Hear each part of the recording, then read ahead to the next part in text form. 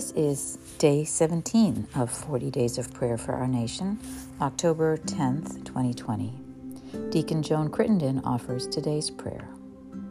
Most merciful Father, we seek your guidance in the days leading up to the election and ask that we might be filled with wise actions and right decisions for our country.